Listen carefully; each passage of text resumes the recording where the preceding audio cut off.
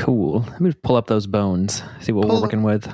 Pull up those bones. Do other shows call their show notes bones, or is that a thing I started? Because I know I'm the one who started that on this show, but I don't know if I got it from somewhere or if it was just like I was really high and I was like, let's put some bones together, rattle some bones from a show. You start with the little bones, and then you add chicken meat, and then you add chicken skin, and then you got a rotisserie chicken made in reverse. We got like we like to think of this podcast as like a nice soup stock. If you really want to put the time and care in that it requires to make high quality stock, it's a 2-day affair. Yeah. You got to get all those bones ready. Yeah, I don't think I hear other people call them bones. I hear people call them like show notes often, or like episode notes maybe. Well, I think bones. Maybe they also put more items and like words in their show notes, because like notes implies that you have taken notes. And what I do to put show bones together is I put a link in, and then sometimes I write a headline for the link, and that's about all we giving get. The secrets away, John. If people find this out, they'll just make their own podcast with their friends and listen to that. This is all scripted. I have a 30-page Google Doc that we wrote up collaboratively for the past 3 days, and I'm reading off of it right now. Yeah, we hired a prompt expert to ask ChatGPT to write show notes for the show, like a script. And then we hired, 95 different Fiverr freelancers to rewrite it so that it would actually be understandable. It would actually, I'd be curious what you would get if you just gave ChatGPT like 100 of our docs that we use for episodes and then said, make us a version of this. Because I feel like it would probably be like a lot of nonsense, and it would just be interesting, like what the nonsense. I feel like I remember in the like 2010s, you could do this kind of like language learning model, and people were like, this is funny because it's saying stupid stuff that doesn't quite make sense, but you can see how it's assembling sentences together kind of. And then now in the 2020s, everyone is like, oh yeah, it just speaks the gospel truth, and you have to believe everything it says.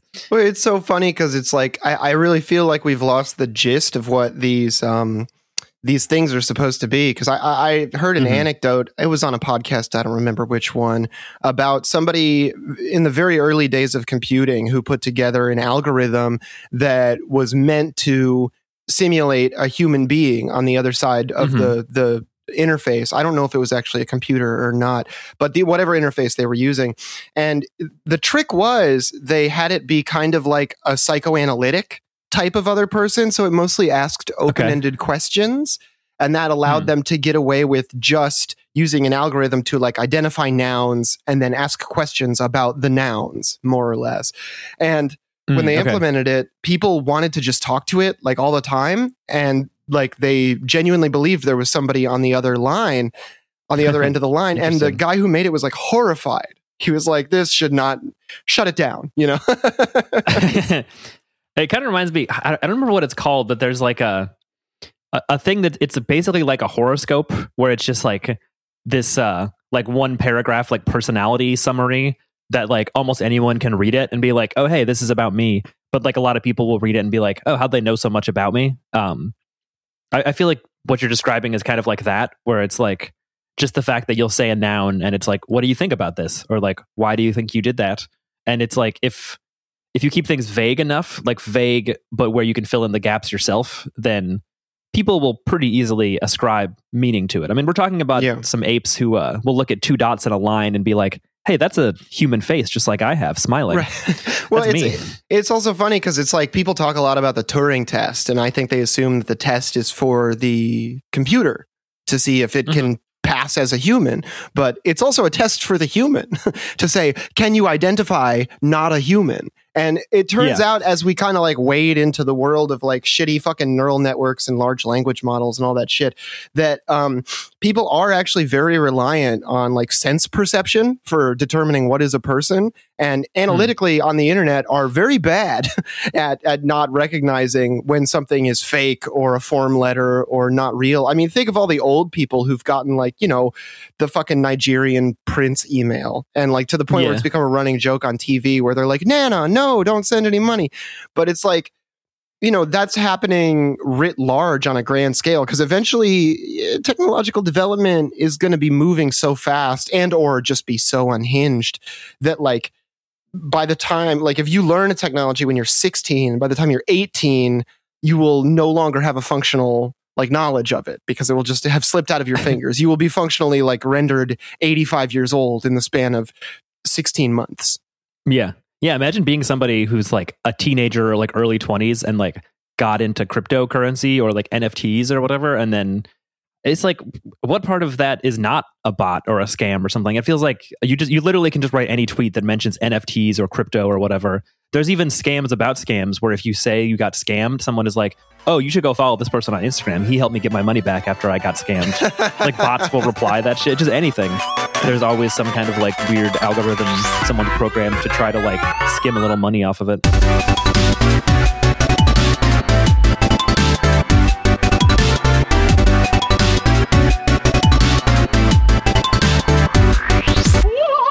Absolutely. Well, speaking of skimming a little money off of a weird algorithm, welcome to Beep Beep Lettuce, everybody, your favorite internet commentary podcast.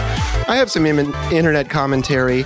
Quite a few people have remarked on this phenomenon happening on Jordan Peterson's timeline, where he keeps posting jokers. Have you seen this? Have you been seeing this? I saw one. Yeah, it was like he posted a girl Joker or maybe Harley Quinn or something. And no, it's a sexy lady Joker. Yeah. Okay. Oh yeah, it's like it's the Joker, maybe the Lady Gaga Joker from the new Joker movie yet to be released. Possibly, I'm not sure. Interesting. Yeah, and then some kind of like weird baby talk that like no one understood or something. Mm-hmm. Oh wow! If you go to his page and look at his images, it's like mostly Jokers, and then it's also that the classic like 2020 like I don't even what do you call that image? The screen grab of a woman that everyone is like, this is a triggered feminist. Yeah. Oh, yeah. That. And he's like, how about that fear lady of the mad mob? Yeah, it doesn't make a whole lot of sense. And like also his pinned tweet now. Oh, wait, he changed it. I looked at his pinned tweet today and I was like, man, his pinned tweet is from yesterday. How often does this guy change his pinned tweet? And then now I'm looking at his page and his pinned tweet is now from 5 hours ago. So like this guy posts so wow. much that he's just like, this is tweet of the day. And he pins it. And then he keeps tweeting and he wakes up tomorrow and he's like, now, which of my tweets was good enough to go on the chalkboard? Yeah, it's like he's checking through the files from yesterday and is like, which one do I show off to the class? He has a lot of Joker images. I guess more likely he's just Googling Joker each time and then like putting one up. Mm-hmm. I don't know if he can save stuff on his computer very easily. I bet he's doing this all from his phone. I really don't think that guys like Jordan Peterson browse Twitter on their computers. I think they have this mentality where they're like, my computer is where I keep my case files. If I log on to any foreign applications, the university ethics board will have my head. Although I think actually his big string of tweets is because he's in like a protracted battle with his university's ethics board or maybe some other regulatory body. I don't know. I'm never going to follow University of Toronto interior politics. Yeah, I don't know why he's on the Joker train. And it's like most of them are just to be like making fun of something. Like this is just his way of being like, every day New York Times outdoes itself and it's just the Joker running, like, or it's some other. It's just like his standard, like, look at how bad wokeness is getting now, and then the Joker is meant to illustrate his mental state about it, which is like weird way to describe yourself. Yeah. Well, I mean, I guess that's what happens to your brain when all you eat is raw meat day in and day out. And you chase it with benzos. But speaking of diets that might be consumed by Canadians, apparently the Chinese internet has been buzzing with the hot new meme. And I love it when we get memes from Chinese internet because I keep forgetting that they have a whole different internet that isn't connected to ours, which is cool. I bet there's cool shit there. So this is people in China mimicking how supposedly Europeans take their lunch, which makes a lot of sense because looking at these photos, I'm like, this is way better than Americans eat. Yeah, so they have. I did see this on the internet a couple days ago. It's it's like hashtag white people food, or they'll title a post white people food, and it's meant to be like a sort of sad, pathetic type of lunch that they associate with like what white people pack in their lunch. Yeah, like, oh no, I'm so depressed. I'm having a rough week. I guess I'll just eat potato salad and a lovingly put together sandwich with several fresh tomatoes and a red bell pepper. Like, I posted about this on Twitter and somebody replied, they were like, pulling a whole bell pepper and tomato out of my very American lunchbox. Yeah, I think my favorite one I saw was like a carrot, like not a baby carrot, but a whole out of the ground carrot with like a piece of cheese wrapped around it. And maybe I think someone had like a piece of bread with some mayo and then like a bunch of like folded over pieces of ham or something. I want to see a Chinese citizen who thinks that like eating a ham and cheese sandwich on wheat bread with some fresh vegetables is like really roughing it. I want to see them eat a fucking 7-Eleven roller dog. I want to see what it's like. I want to see like Hebei Pangzai tornado a beer and then eat like 3 torpedoes off of the speedway rollers and just like guaranteed he cannot keep that in his stomach. That's coming up. Yeah, it's like, do they even know how bad white people meals really get? It's this article says, if this is from Business Insider, that they aren't necessarily knocking Western cuisine. Rather, the term takes aim at the world of raw salads, boiled eggs, chicken breasts, sliced ham, and the occasional piece of fruit.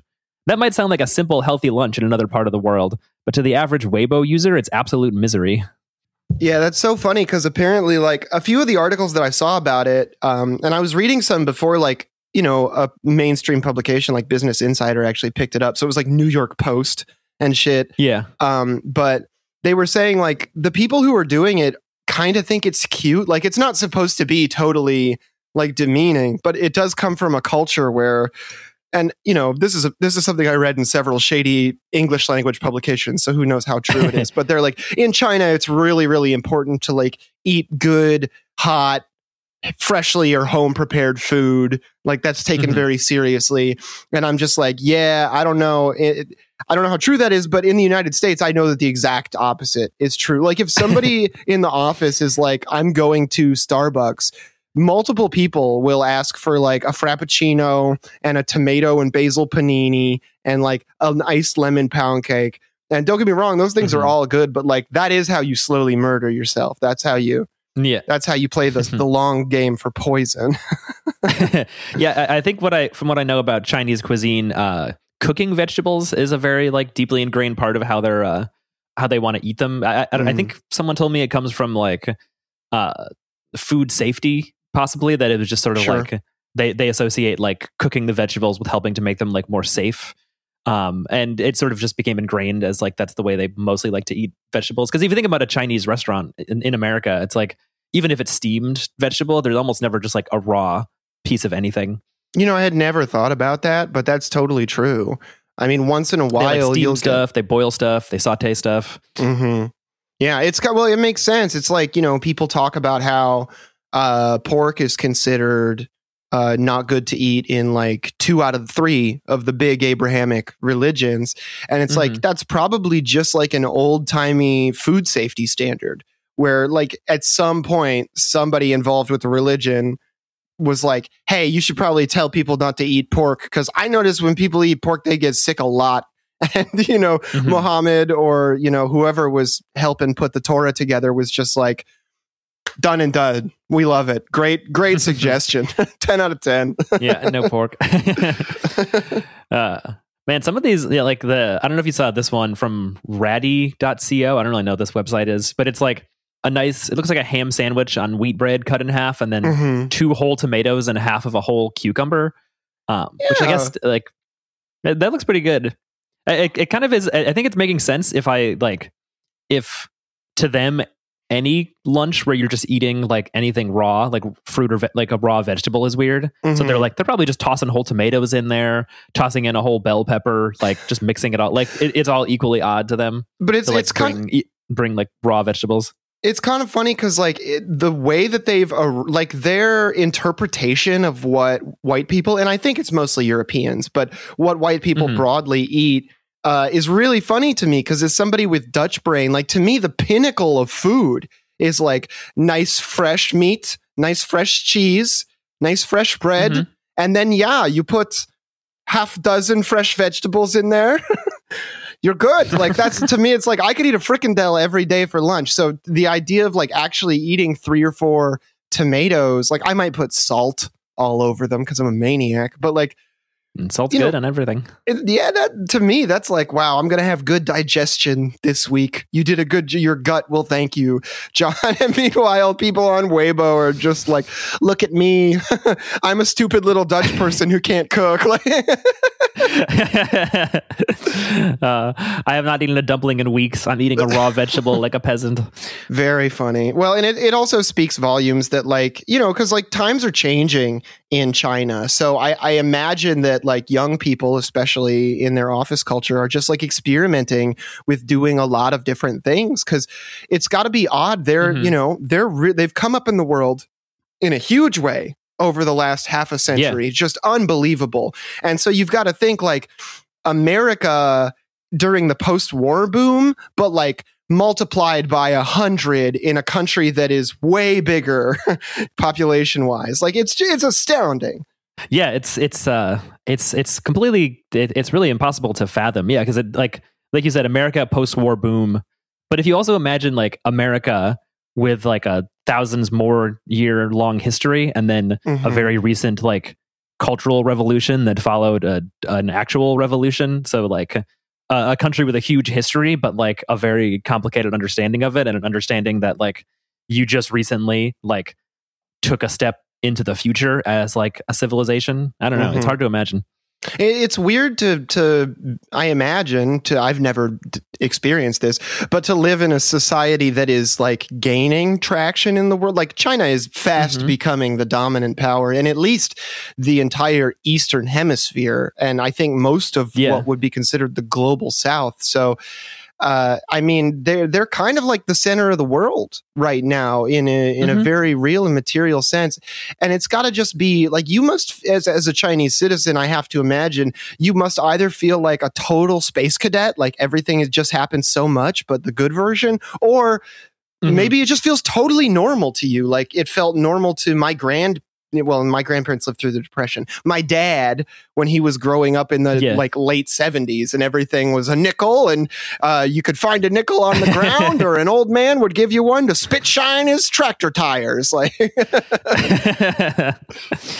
I think probably it's to some extent like that. It just kind of feels like a lot of stuff revolves around your country and you're like, well, it makes sense that it does, especially when it's a country that's so big, because like America that was definitely like a similar factor, is that it's like you could have like all of these different like cultural groups and ways of life and ethnicities all rolled into one like quote unquote country, because you have 50 states, and Canada to the north is like really not that different. There's like barely a culture shock of like going up. It's the same kind of country. It's just they have a border.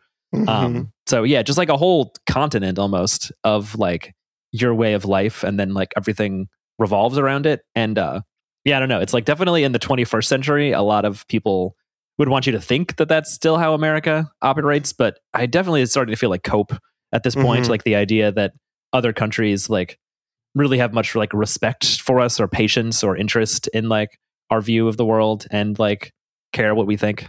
Sure. Well, I mean, like imagine if you were like running from conflict somewhere in the world right now, like if you were South Sudanese, or if you had to flee a different conflict that would the CIA instigated in Latin America or all over Africa or the Middle East, like would you rather move to the United States where you have like basically centuries of stories of like continuous and barely alleviated at any time mistreatment of immigrants, mistreatment of anybody who's not white, mistreatment of anybody who's not Christian? Or would you rather move to China, which is like giving fucking interest-free loans to countries around the world and just like pro bono building hospitals just when they show up for like a state visit? Like, it's such a fucking simple decision. And you got to imagine like China really reaping the benefits of that multiculturalism. Like I know people talk about Chinese society, and this is probably just a racist thing white people say, but they talk about Chinese society being like very strict and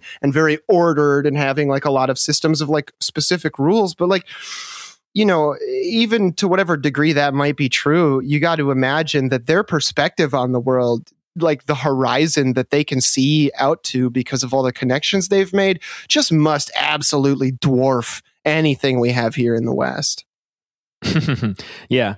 Yeah, I don't know. It's like, I feel like that kind of criticism doesn't really hold water either, because it's like you have, like, I feel like Japan is pretty inarguably like more like that, or like South Korea, where it's like they have like the repression of like capitalist power structures, and also like less of a tradition or like an outlet to even like criticize those kind of structures. And Sure. I don't know. I think it's just like people from whatever you want to call the West. If they look at a country and there's like social rules or guidelines or unwritten like things you have to follow or whatever that they are not familiar with, they're like, man, that's so crazy that they have all those unwritten rules, like not being completely blind to the unwritten rules of their own culture and like the sort of limitations of their own horizons and lives. Yeah, absolutely. Real Dunning-Kruger hours. Well, as long as we're talking about our own misunderstandings of countries around the world, let's find out what the American conservative thinks of Russia right now. Oh, man. This one seems very fun to read because I did not even get super far into it. And I was like, wow, the level of ahistorical, like, dunce stupidity of this one and like the on its face absurd like lines of thought and reasoning were really astounding. Like, and I was reading something called The American Conservative, so it might as well be called like the dumbass dipshits newspaper. Yeah, this is low even for Professor Moron's weekly idiot rag. But I just wanted to talk about this because there's this current going on where like a lot of conservatives are starting to be like, actually, we should just give Putin whatever he wants. And actually, Russia is kind of good. I'm not saying that Russia is good, but actually Russia is kind of good. And like a lot of people on the left have been confused about the superficial similarity between the principled leftist position of Russia and Putin leading Russia and the way he's been doing it is bad, but NATO started this shit.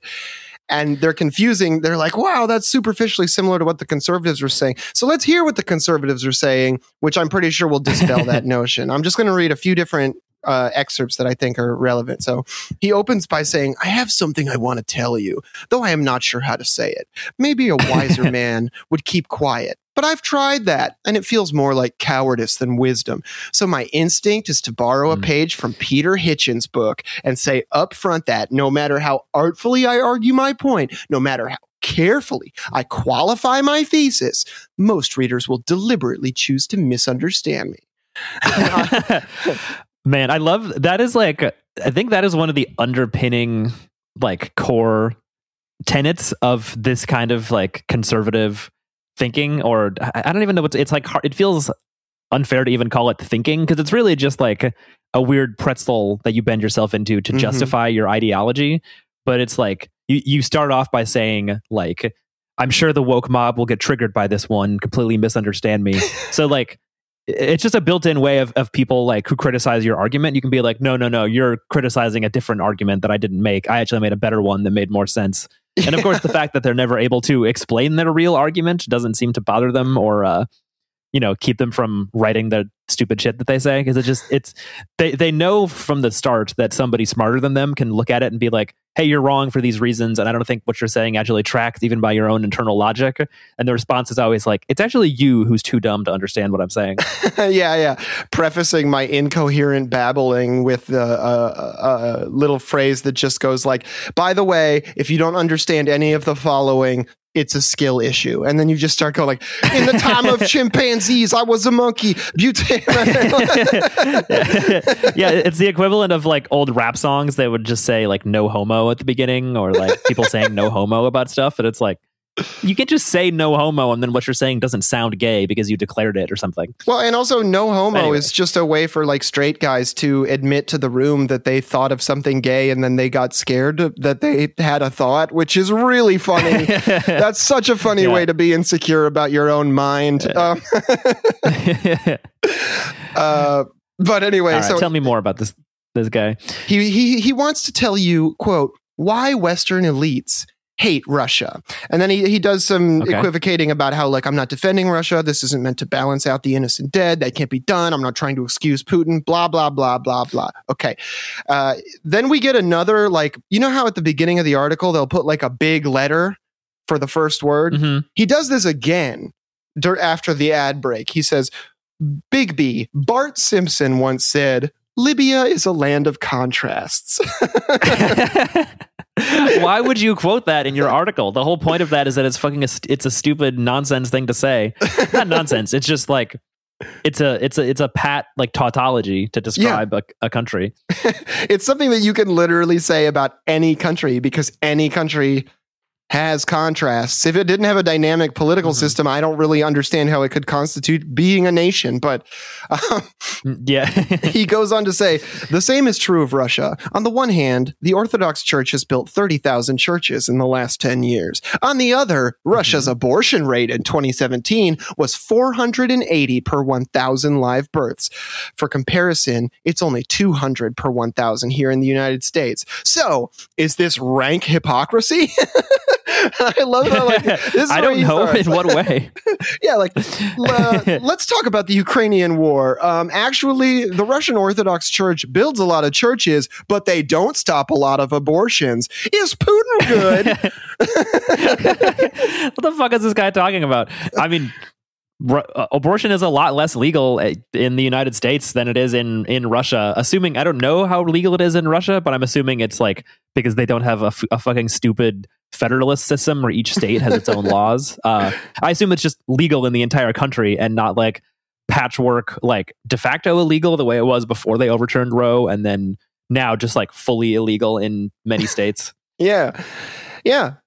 And then he goes on to try and like continue to compare like the situation where he says somehow Americans have already forgotten that Russians lived under a regime of brutal state atheism for the better part of a century, ending in the mid 80s. Also, no, the USSR didn't fall till 91, so I'm not sure what weird liberal reform he's talking about there. Oh, yeah. And then he goes on and he says, Friar Michael Hill observes that, quote, by even conservative reports, more than 12 million Orthodox Christians were killed for their faith under the Soviets. In 1937 alone, 85,300 Orthodox clergy were shot. What are you talking? Like, it turns out you can just say any numbers you want during a statistical analysis. I would love to see. Oh man, the link to Friar Mike Hill just goes to his website, the Hedgehog Review. I would love to see like the follow through the source on that, because it's like I would give it pretty good odds, like 70%. That is just a number from the Gulag Archipelago. Mm-hmm. Like where else do people get these numbers? That's the main source for it. It's just like regurgitating the numbers from that book over and over. Well, and also like. Yeah, I mean, who knows how many of those people were like shot for crimes against communism or like trying to exploit people or something, and they're like, well, they were also Christian, so this counts as Christian oppression. Yeah, they were probably fucking neo-Nazis or regular Nazis in 1937. Like, it's perfectly likely that they were just regular roving bands of fascists who happened to be Orthodox. Almost, yeah, all of them. It's such a funny retroactive thing to be like, all those fascists the Red Army killed, those were actually not fascists. They were faithful Orthodox. Like, what are you talking about? Oh, here we go. We got persecution of Christians in the Soviet Union, a Wikipedia article. Okay. According to some sources, the total number of Christian victims under the Soviet regime has been estimated to range around 12 to 20 million. Okay. What is this sort? James Nelson, Psychology, Religion, and Spirituality. I don't know what that is. And Adrian Christian Zenz. Martyrdom. I'm just kidding. Todd Johnson, Christian Martyrdom, a global demographic assessment. I'm sorry. That. Todd Johnson, the most made up name in the history of the world. Yeah. Yeah. So who knows? And also, like, even this Wikipedia article is just like the number of people who died and were Christian, which is like pretty tenuous. Like, a lot of people are Christian in the world. That doesn't mean that it's like a specific persecution of Christians. Mm-hmm. Well, his whole idea in the article is that Russia is de-Christianized, right? Like it's been state atheized and all of that stuff. But then his optimism, so he this is deeper in the article, but he says, in this sense, there really are two Russias. One, the de-Christianized, and two, the re-Christianizing. The de-Christianized Russia, the part that succumbed to Soviet state atheism, is responsible for her astronomically high abortion rates. The re-Christianizing Russia is responsible for her re-identify. Also, he keeps calling Russia her. So I guess they do understand pronouns at the American Conservative. Pretty good to hear. For her re-identification with orthodoxy and the historic boom in church construction.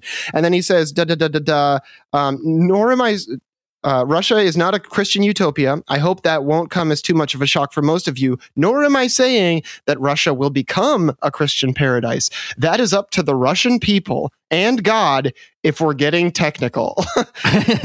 Genius. Is God a technicality? What do you mean? Well, the Russian people have to figure out how to re-embrace orthodoxy for themselves, but also technically, if that's not in God's plan, then it won't happen. Mic drop. Ooh, I'm a fucking Bible genius. Yeah. Listen, will I finish more than 3 articles a year for the American Conservative? Technically speaking, it's actually up to God what I do, so you can't fire me for being lazy because it's God's will that I do it or not. And then I didn't even read this whole thing because honestly, he went on for so long about abortion rates that I just stopped realizing that this was an article about the Ukraine war, and I forgot why I was reading it and closed the tab. Yeah. So wait, I didn't actually get to this part either. His argument is that the Western elites hate Russia because they dislike Christianity. Mm-hmm. Yeah, Russia is bad because it's still a very atheistic country. And again, this is me speaking as the author of this article. Putin is bad, guys. I can't stress that enough. But he also represents a force for re-Christianizing the world, which conservatives should embrace, because the Western elites, there's nothing they hate more than Christians. It's like, what group is he categorizing as Western elites? I feel like a lot of them are Christian. A lot of them are like rich Christian people making donations to like anti-choice politicians. Like, why else is abortion illegal currently? It is incredibly unpopular to make it illegal, other than among rich people with an outsized amount of power and an outsized like religious fanaticism. Yeah, so it's just very weird. It's a wholly weird argument all the way through. And I just want to let people know that if you see weird conservatives spouting off about how, like, actually the war is NATO's fault, just because they're incidentally right that one time does not mean that they are reaching any kind of analysis that should ever make you inclined to hear them out or look into what they have to say or any such nonsense. Yeah, it's like he mentions NATO once, but it's like he gives it about as much time as a Bart Simpson quote. Yeah, and then he talks about how like Russia is going to re-Christianize Asia for like the rest of the Christianize Asia and re-Christianize Europe. I'm not really sure what he thinks the game plan is here. I don't think he does either. And then the other interesting thing in this same vein is I was just looking up what the presidential candidates have been up to, and Vivek Ramaswamy, the weird tech CEO guy, has said that if he were elected president, he would encourage Ukraine to make major concessions to Russia to end the war.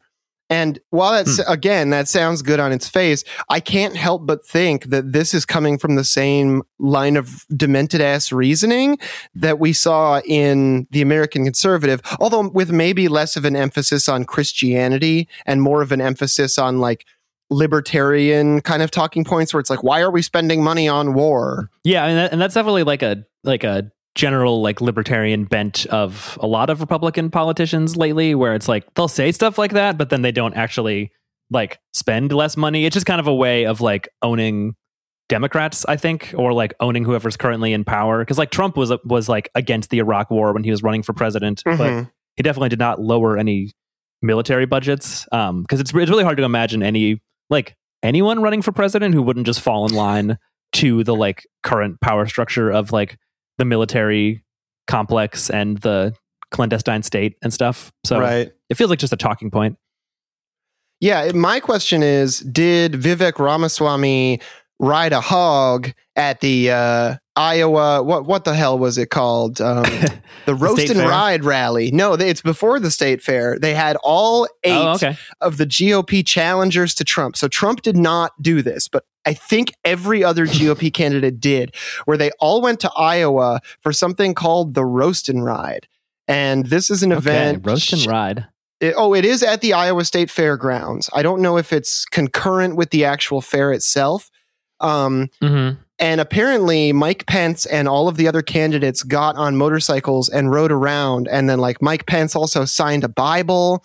And it's just very funny to think of these candidates going around and trying to, make hay at the Iowa State Fair kind of situation when they are literally Ron DeSantis, Nikki Haley, Mike Pence. And then like there's some new ones. So we heard about Vivek. And we talked about him a little bit on the show, but since we talked about this, and Asa Hutchinson, we have had a few more announced. So Tim Scott announced, he's the South Carolina senator. Tim Scott, that's not a real name. Yeah, most made up name in the world.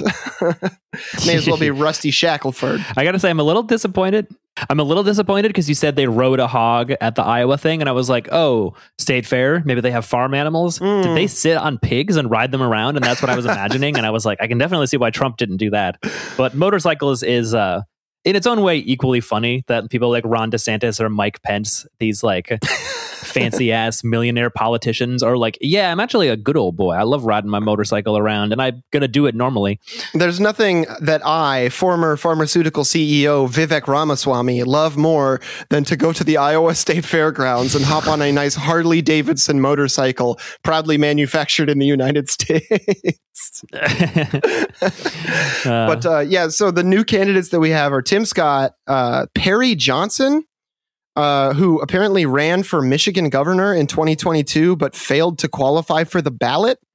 So, oh no, that's wow.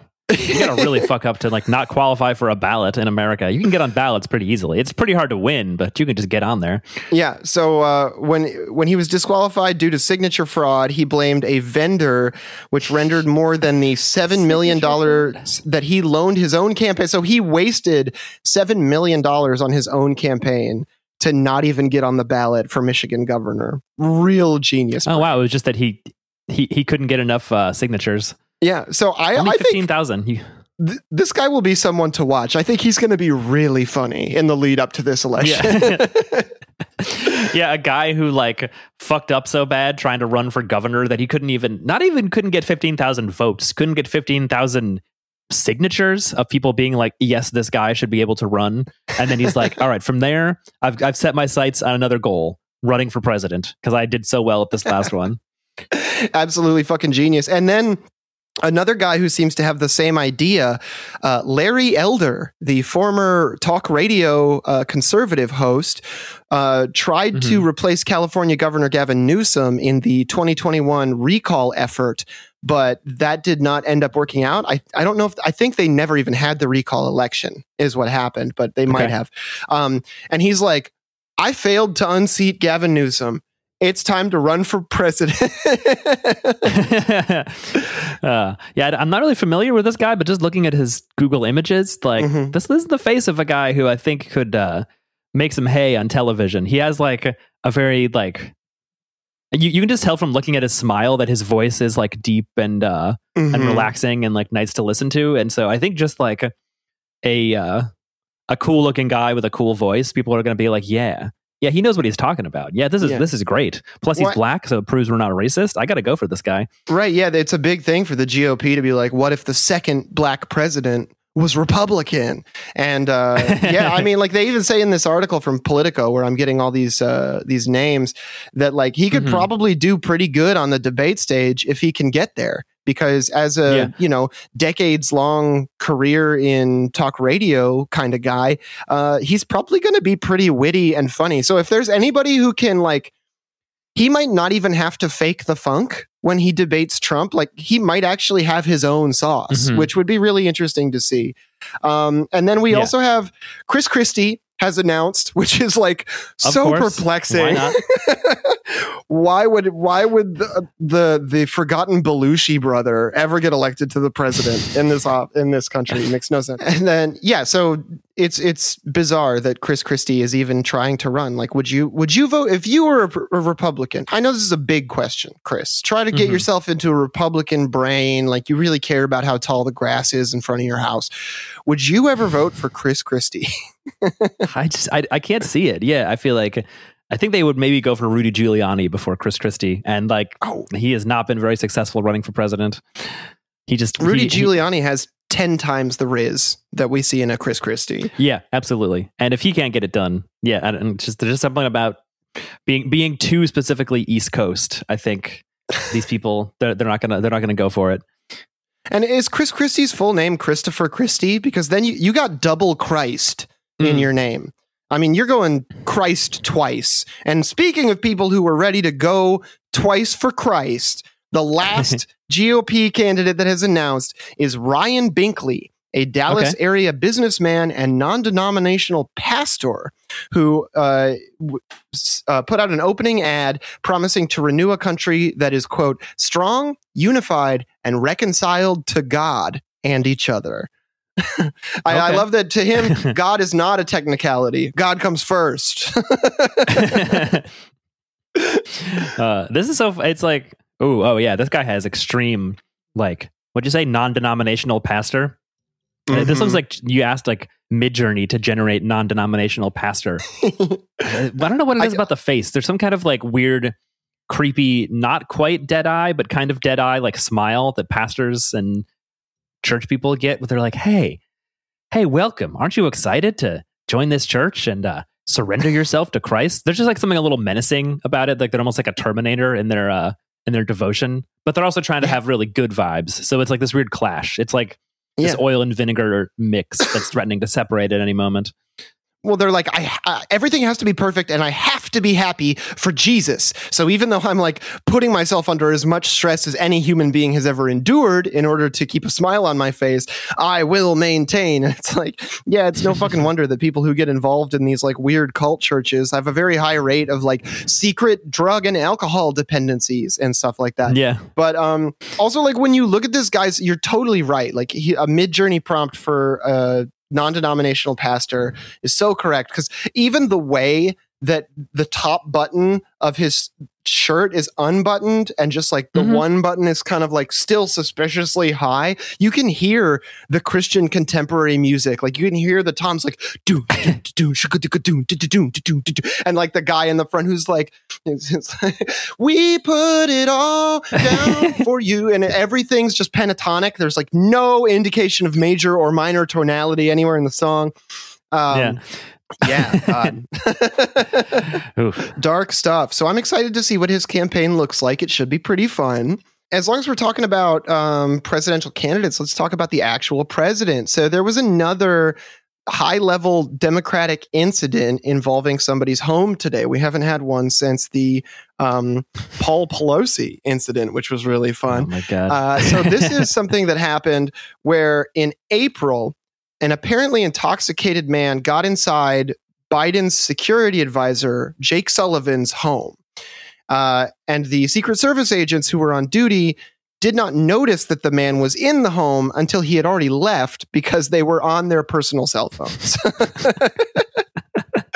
So you gotta love it. If anybody can have the critique leveled against them that they are on their damn phones too much, it's the Secret Service. Yeah. When you are at work and your job is stop somebody from being assassinated or harassed or kidnapped by criminals, and you're at their home and you don't notice, when they notice before you, because they come tell you, hey, a weird drunk guy came into my house and I kicked him out.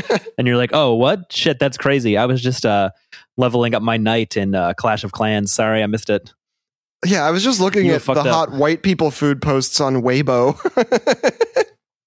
It's such a, it's like, I feel like this is at every level of cop, because I'll always see this when there's like, New York City will have a lot of cops just like standing around, like guarding the subway or whatever. You'll have like 2 or 3 of them.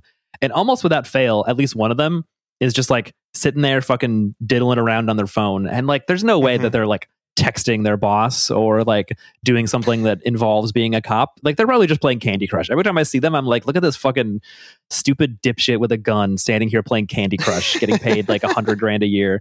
What a fucking waste of time and money.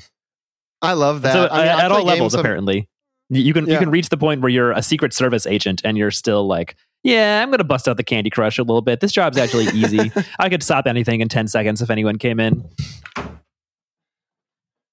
Sorry, I didn't realize there was a second cat to let out.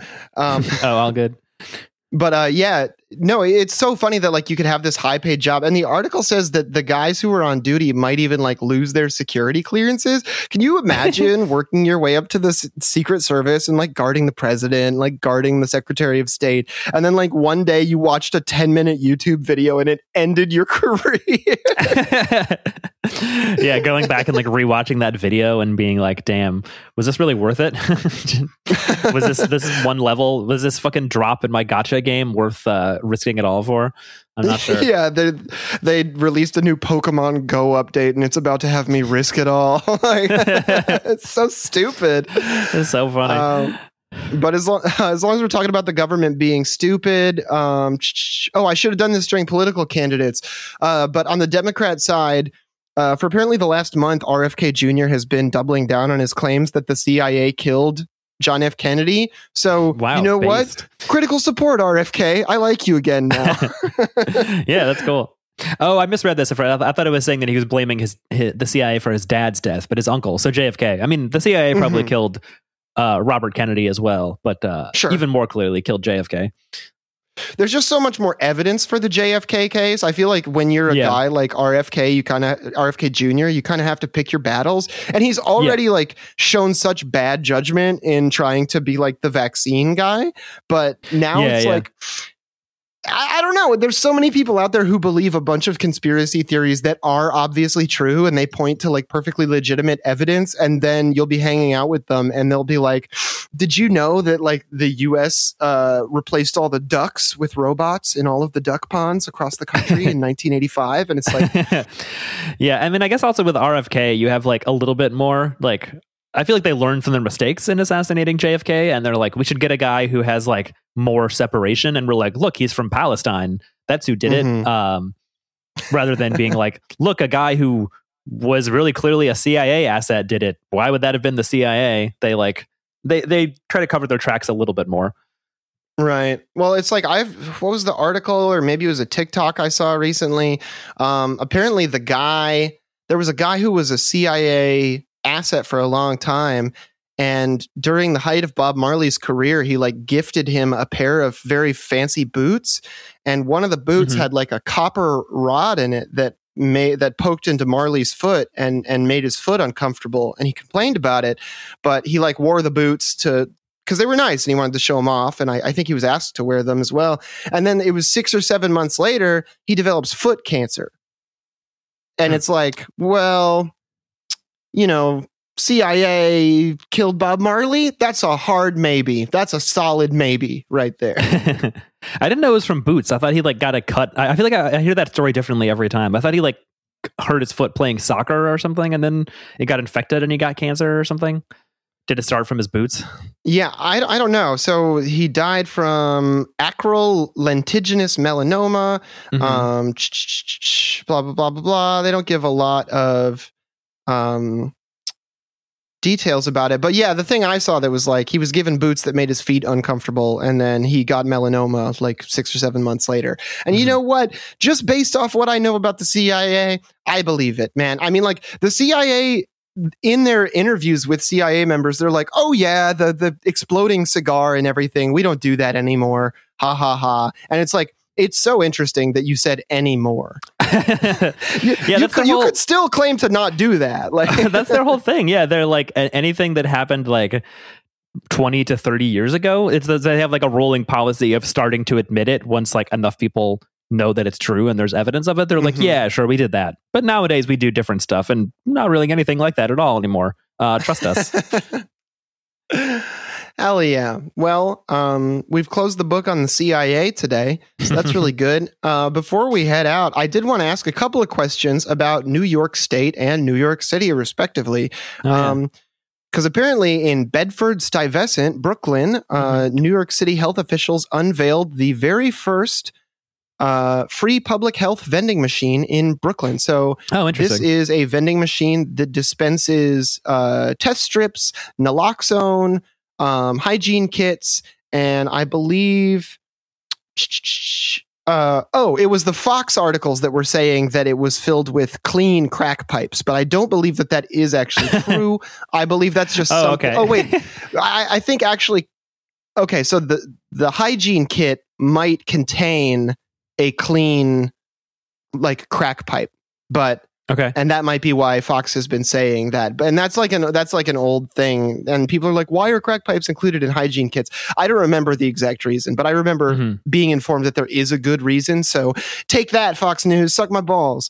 Yeah. Oh shit, they have COVID tests in these? Can you just get just the COVID test? Those are fucking still $23 at CVS. They put COVID tests in that motherfucker? Really? That's what it says. Yeah. Hell yeah. That's pretty cool. That's fucking badass. They should put those on every goddamn block. Yeah, because like people aren't even testing for COVID. Like I swear my work wouldn't even have known that the people who were out sick with COVID if I hadn't called in and been like, hey, I tested myself. I have COVID. And they're like, oh crap, we have to inform people who interacted with you. And I'm like, nobody else has called in sick with COVID yet? Like, that's crazy. Yeah. They're just like, oh yeah, I'm sick. Who knows what it could be? Probably not COVID. Yeah. Oh, yeah. Here we go. Hygiene kits, maxi pads, vitamin C, first aid, and wound kits and coronavirus tests. Yeah. So this is just a bog standard good idea. Yeah. Every so often, I mean, New York City is definitely bogged down by a lot of corruption and cronyism and stuff. But like compared to the rest of the US, they'll occasionally do like a sort of like normal, like vaguely social democratic, like, let's spend some public money to create a thing that might help vulnerable communities or poor people or homeless people or whatever. It happens sometimes. There's more of it here than in most of the country, which I think is a searing indictment of the country at large, considering how much less of that kind of stuff there is here than in even social democratic countries like Sweden or Norway or whatever. Sure. Yeah. Like in Western Europe, I'm sure that this kind of thing is much more common, especially in places like the Netherlands and Portugal that have very modernized drug laws. But yeah, it's interesting. It might be a factor of just like New York has like such a high level of political engagement compared to other places that they might actually be compelled to respond to pressures from like activist groups, socialist parties, even like progressive, quote unquote, progressive liberal groups like the DSA. So there's probably kind of more of there's more dynamism happening in NYC politics. So there's a lot more opportunities for stuff to kind of get experimented with. Yeah, it's like I feel like at the larger level, it's like the person, like people elected to be mayor or governor is like, you get your very standard kind of like democratic politicians that like cater towards big business, cater towards real estate, zoning and lobbies and stuff. Like definitely not super, like there's a lot of stuff that like follows the trend of like any other kind of like democratic politicians in the US, but it feels like at like smaller levels, there's just like a lot of like organizations and departments and like a standard of like public money going towards stuff that is helpful in this way. And often people want to cut it. Like I think Adams has been trying to like cut or freeze the budgets of like a ton of basically every city department that's not the police and like raise the police budget. So it's always a fight, I'm sure, to like actually have any of this money to like do these projects. But it is like a thing that's allocated. Whereas like I feel like you have a lot of countries that operate more like just a libertarian hellscape where it's like the government builds a stadium and like builds an Amazon factory. And after that, you're on your own. Yeah. I mean, that sounds about right. And it's like, I think also one of the places New York is going to be able to raise funds for all of these kind of like experimental programs is from all the legal weed that they're going to be selling. So apparently your governor. Okay. Also, how do you say your governor's name? Is it Kathy Hochul or Kathy Hochul? I think it's Hochul. Okay. Kathy Hochul has announced that they are going to allow legal weed sales at farmers markets, festivals, and concerts this summer in New York. So that's going to be huge fucking news for all of the upstate Wookiee crowd. Oh, yeah. Because we talked about this recently, that there's like farmers who have been growing weed, but then like the actual rollout of stores where you can sell it is going really slowly. So they just like have extra. So just like at a farmer's market, man, that's gonna be some cheap weed if it's just like people trying to unload it at a farmer's market, competing with like kale and squash and stuff. That's gonna be some good cheap weed, right? Hell yeah. So they said pot farmers and cannabis retailers could, quote unquote, piggyback on an event, a concert, a festival, some other type of agricultural event. We would love for that to happen. And then during the meeting, state cannabis regulators told pot farmers and retailers they would even entertain selling weed on state property, such as the New York State Fairgrounds in Syracuse. So that's really, really fucking interesting. Because, yeah, I think exactly what you're saying is going to happen is like for the first few months, farmers are just going to be rolling up and they're going to be like $20 ounces. Do you want one? Yeah, we have there's like another article that's like New York farmers with 300,000 pounds of weed fume over state's slow shop rollout. Like somebody who has 300,000 pounds of weed, it is going to be priced to move. It is not going to be priced to make maximum profit. Yeah, because like people think like, you know, if you're a casual smoker, you might not think about like weed as something that's perishable, but it is absolutely a perishable product. Like once it's been harvested and dried, unless you keep it in like a hermetically sealed temperature and humidity controlled chamber, it's only going to last like a few months before it starts to really get kind of shitty and like much lower quality, if not unusable. Like if you have weed that hasn't been dried out all the way, or you put too many humidifying agents in your bag, it'll get moldy and then you can't smoke it.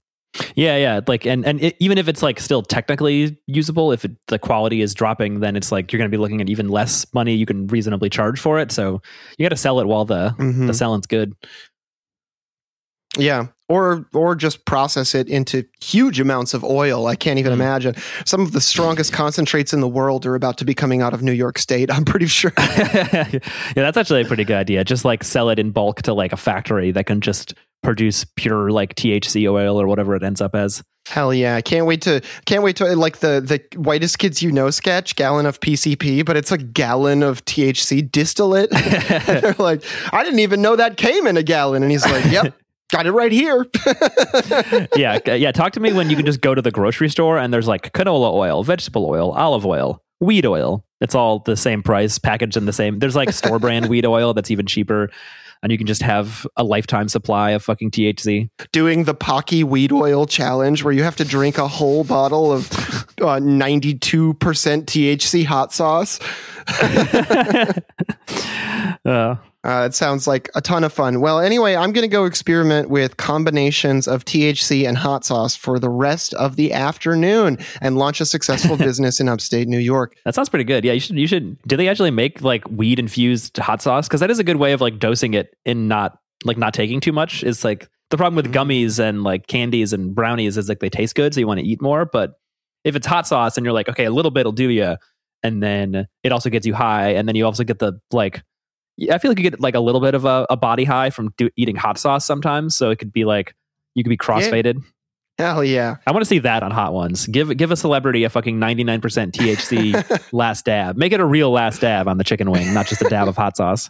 Yeah, you have to do an enormous dab and put a huge dab of THC hot sauce onto your THC infused chicken wing. And it's like Seth Rogen goes on Hot Ones and is just totally normal the entire time. Yeah, he comes on and he seems stressed out and like sleepy to start the episode. And then by the time they're on the last dab, Sean Evans is like catatonic. And Seth is just like animated and talking to himself. He's like, I'm going to go to the gym later.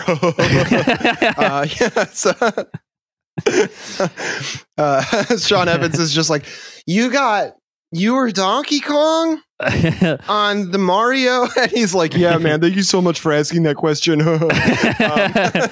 And then like, you can just hear like quietly while Seth is like answering the question that Sean is just like humming the water song from Donkey Kong Country. It's like, do do do do do do do do do do do do do do do. He's just like humming that to himself off kilter. Follow-up question: is Grant Kirkhope a genius? And Seth Rogen's like, that soundtrack was David Wise, actually. Yeah, that's probably what happened. That's probably what would happen. Well, we're going to go find out. Thank you so much for listening to Beep Beep Lettuce. If you want to help us out a little bit more, you can support us on Patreon. We really appreciate it when you do that because it puts money in our pockets and it lets me smoke more weed to be funnier on the show. You can listen to our other shows. Mine is Work Stoppage, Bryn's is Generation Loss, and Todd has a shop. It's called Doomer.shop. And as always, we love you. Stay high. Goodbye. That's what Goodbye.